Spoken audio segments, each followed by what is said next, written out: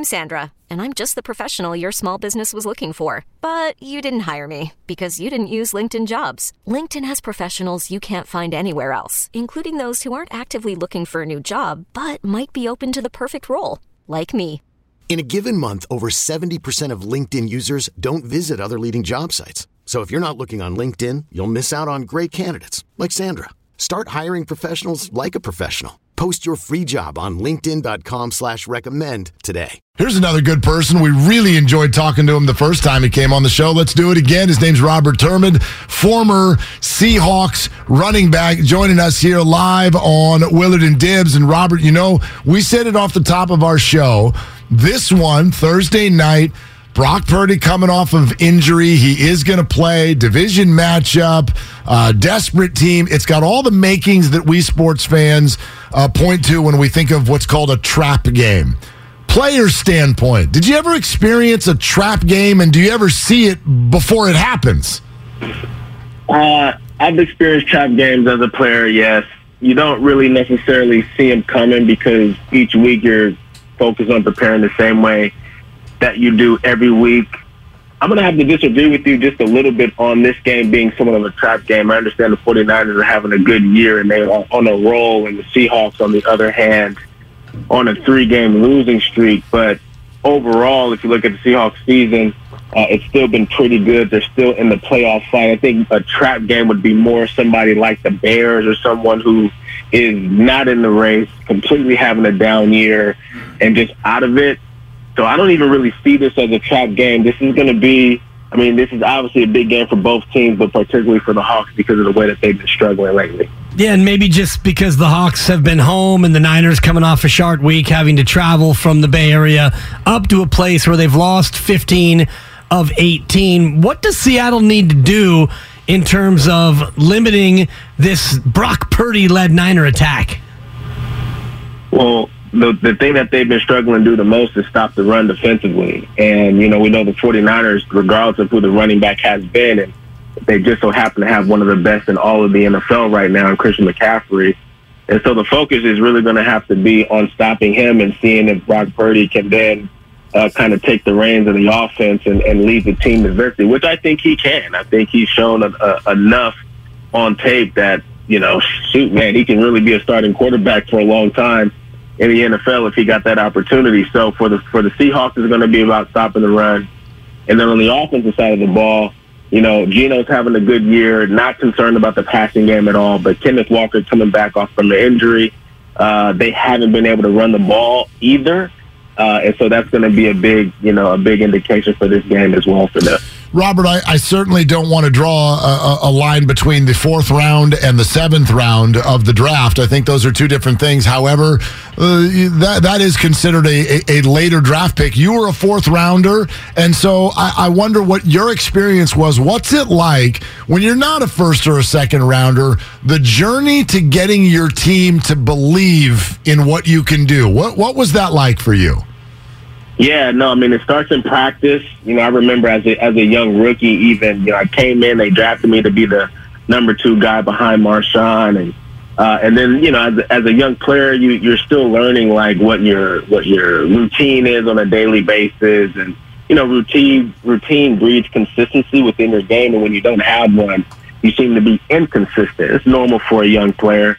And I ended up getting demoted down to, like, 3rd string. Leon Washington, who was a veteran at the time, ended up taking my spot. Now, you know, I ended up getting back, but you have to earn those, you know, you have to earn those ways and those stripes within your teammates. And if you're not able to do it in the game, then you certainly got to do it in practice every opportunity that you get.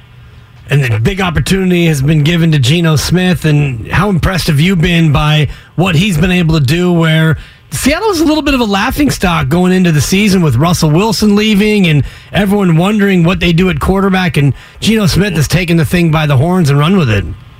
I was always confident in Seattle. I felt like at the beginning of the season that they would win 7 games at least and 9 games at the most, you know, with the potential to be in a position to be a wild card spot. Now, nobody expected the Rams to have the season that they're having. And so I thought Seahawks would probably come in 3rd behind the Niners and Rams in the NFC West. But it looks like it's going to be 1-2, which is good for them. because they'll be in there. They're still in the playoff hunt. But they still have some cornerstone pieces. I've had an opportunity to train with Geno down in Florida, and we were teammates in 2019 for a short time.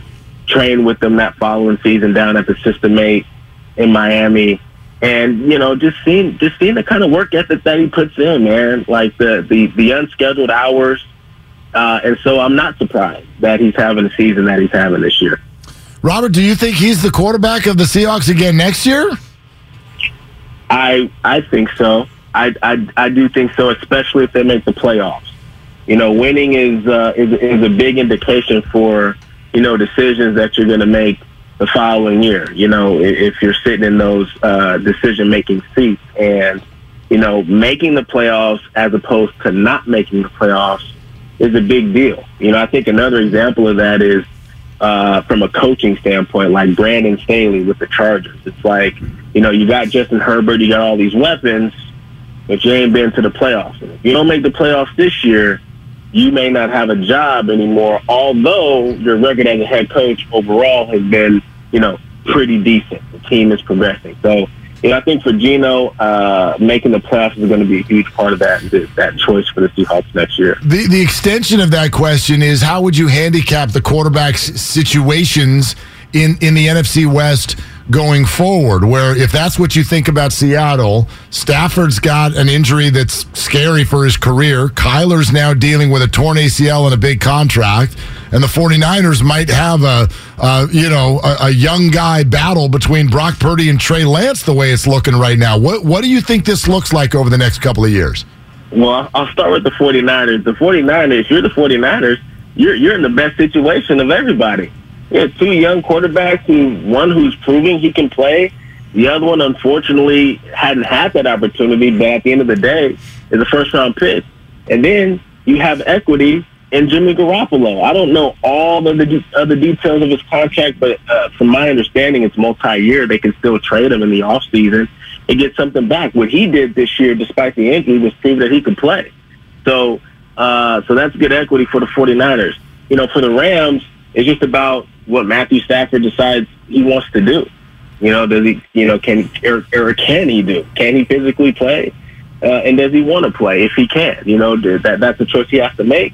But you do have what seems like to be a nice, formidable, short-term quarterback in Baker Mayfield, who may turn into a longer-term quarterback down the road. And if there's any coach that can get the best out of a quarterback, it's probably Sean McVay. You saw what he was able to do with Jared Goff. They went all the way to the Super Bowl, for crying out loud. And so, and he's still playing some good ball in Detroit. So, and with Arizona, I thought they paid Kyler Murray too early anyway.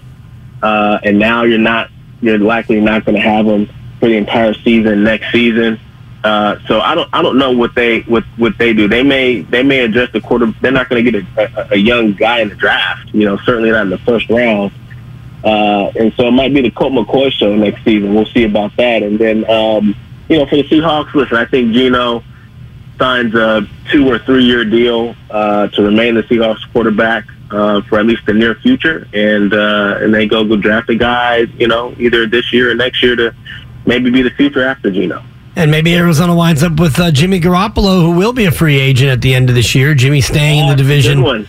Yeah, I mean, he's got to go somewhere. That's an interesting thought. Russell Wilson in Denver, Robert, I know he's a former teammate of yours and perhaps a friend, but what happened? Yeah.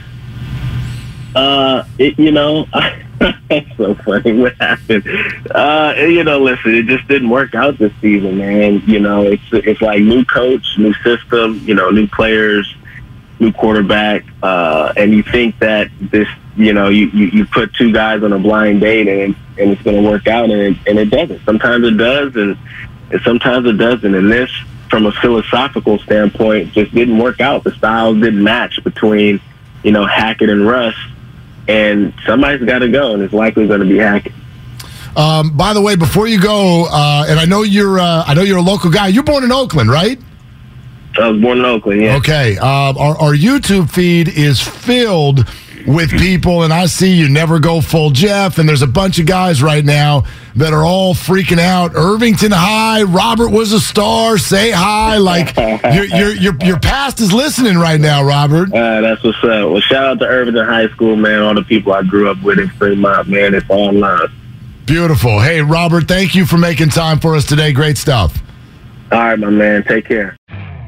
You could spend the weekend doing the same old whatever, or you could conquer the weekend in the all-new Hyundai Santa Fe. Visit HyundaiUSA.com for more details. Hyundai, there's joy in every journey. This episode is brought to you by Progressive Insurance. Whether you love true crime or comedy, celebrity interviews or news, you call the shots on what's in your podcast queue. And guess what? Now you can call them on your auto insurance too with the Name Your Price tool from Progressive. It works just the way it sounds. You tell Progressive how much you want to pay for car insurance, and they'll show you coverage options that fit your budget. Get your quote today at Progressive.com to join the over 28 million drivers who trust Progressive. Progressive Casualty Insurance Company and Affiliates. Price and coverage match limited by state law. T-Mobile has invested billions to light up America's largest 5G network, from big cities to small towns, including right here in yours.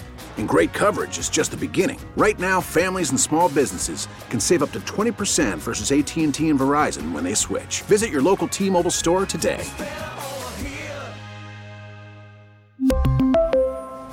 Plan savings with 3 lines of T-Mobile Essentials versus comparable available plans. Plan features and taxes and fees may vary.